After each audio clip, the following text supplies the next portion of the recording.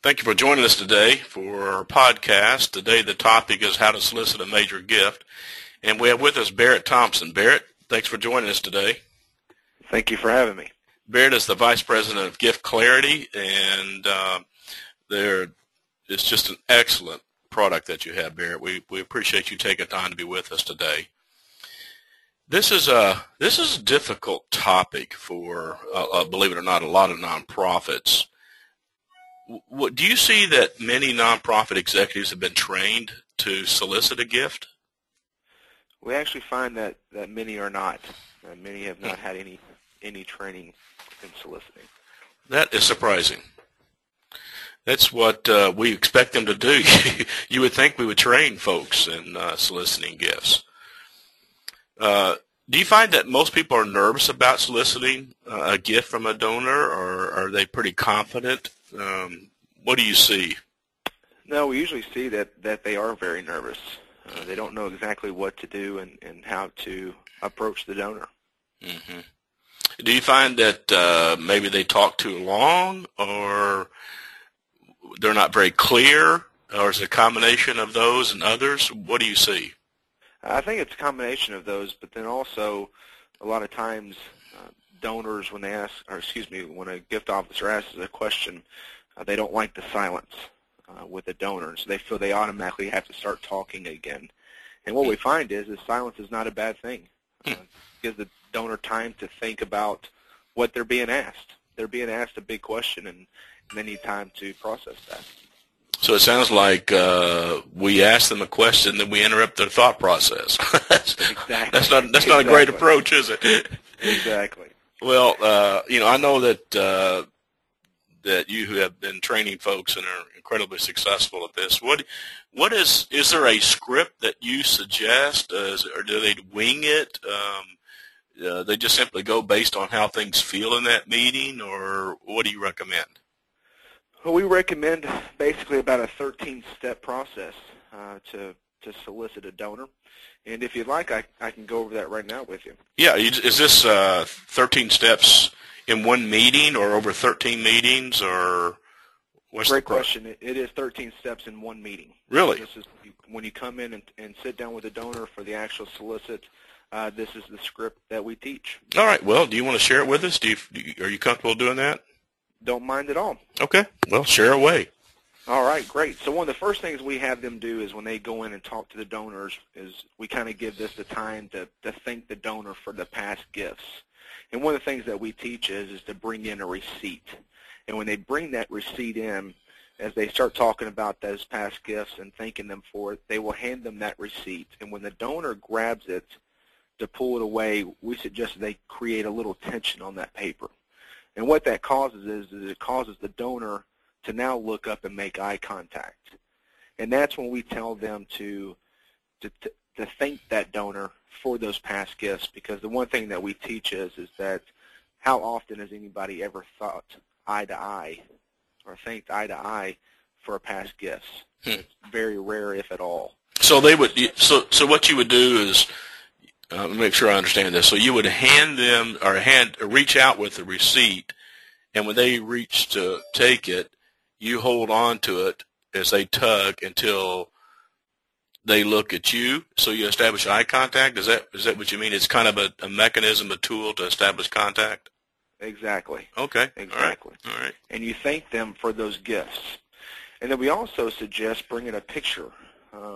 If there's something with your mission statement, maybe if it's helping children, bring a picture of those children and talk to them about the picture and illustrate what their gifts have done for these kids in this certain organization. So that would be step 2? Correct. Well, that would all be kind of one with thanking the donor. Okay. Thanking all right. the donor for the gifts, and then also at the same time talking to them or showing them the picture. So obviously it would need to be a picture that's been approved. You're not betraying any confidence. It just needs to be something that everybody's aware of and everybody agrees to. Okay. All right, good. That's interesting. So then we go on to the second step, and what we usually will teach, or what we teach is asking the donor, say, I don't know what your financial situation is. Mm-hmm. And give the donor. This is where kind of the silence will kind of come into play. Mm-hmm. And so you let the donor speak Mm-hmm. after you ask them about their financial situation. And then you would ask something along the line of, would you consider supporting our mission and efforts again this year? Mm-hmm. Then you'll let the donor speak on that as well. Then hopefully they will say yes. And then your next step would be is, would you consider making a major gift? Mm-hmm.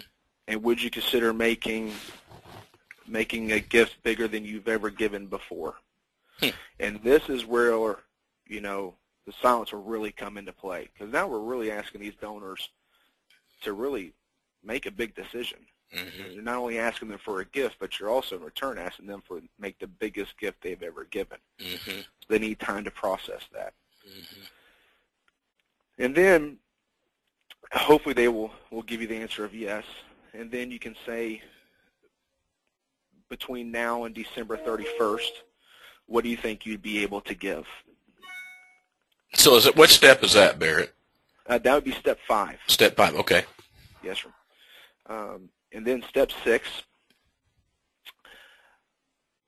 would it be asking if it would be helpful to consider making this gift through an appreciated asset? Huh. And then you can also tell them we can bring information to your office or home tomorrow about an appreciated asset. Mm-hmm. And then step 7, you ask them, is there someone you would like to honor or memorialize through this gift? No, that's a great idea. And that really lets them, Mm-hmm. because that becomes very rewarding for them. And at the end of the day, that is a goal, Mm-hmm. is to reward the donor, make them feel appreciated. Mm-hmm. And then step 8, you would say your gift is encouraging and inspiring. Would you allow me to share this with our board? And the great benefit behind that, Eddie, is now they now know that someone else is going to acknowledge their gift. Mm-hmm. Good So idea. they could be excited about that, but then now they also know that now they have to come through with that gift. Yeah, they're committed, aren't they? Exactly. They're Mm-hmm. committed at that point. Mm-hmm. But we also find that donors like the appreciation. They like to, usually they're going to have a connection with that organization and probably have some connections with the board, and they would like for those board members to know that. Mm-hmm. Then step 9, you would ask them, do you know of other individuals who are as compassionate and caring as you who would be willing to support our mission and efforts? And when you do that, as soon as you ask that question, you have your notepad out and you get your pen in your hand and you automatically look down at your paper. Showing them anticipation that they're going to give Exactly. you answers. Yeah, You're good showing idea. them, they're about to give you names and you want to be ready for that. Mm-hmm. So take your eyes away from them at that time and put it at your paper and just have that pen in your hand. Mm-hmm. And then step 10, we will be including you on any annual fund mailings. And you can tell them, as one of our closest friends, we hope you'll send back your feedback on our messages by returning it to us by mail. And the one thing that's great about that is you can tell them, as I was saying, as one of our closest friends, we'd like for you to almost review this and make notes, because now you're going to be sending that letter anyways, because you're going to be sending it as a group. But what that does is it almost tells them, because a lot of people get insulted, is if you go in there and ask for a gift, and then a couple months down the road, or even less than that, they get this letter asking for more money. That is so funny you're telling that. You know what happened to me yesterday is I got there's a college that we've been supporting for years, and we give every month to this college for a scholarship fund and in honor of my mother. And they just sent me it's amazing that you brought that up, because they just sent me a letter from the president asking me to make, I threw the card away, I wish I still had it, but $25, $50, $100 gift to this fund. And it really irritated me, to be honest with you, because it sounds like they don't know what they're doing. Right. And if they would have taken your approach where we're sending this letter, we're going to send you letters in the future, Eddie, and what we'd like for you to do is review it and make suggestions on how to make it better, then it wouldn't have irritated me. That's an Right. interesting point. That's a great idea. And let me ask you this, Eddie. If they would have told you that and you got that letter, would you still probably have sent something? I might have. Exactly. And that's the thing. The important part of that is not necessary to get a gift because they're, for instance, with the organization that the university you're tied with, I'm sure you give, as you said, you give monthly. And so what you want to do is the last thing you want to do is frustrate you. Yeah. So what we find is this is a very common practice. People will go in and ask a donor for a gift, and then they'll turn right around and just send out the normal letters that they normally do. But that is very offensive with a lot of donors. And so that's why we tell them, hey, we're going to send out these annual letters. You may be getting them. Would you mind, since you are so close to our organization, just making some notes and sending it back to us? So that way they know it's coming, and then they also feel even more important. That's a great idea. A great idea.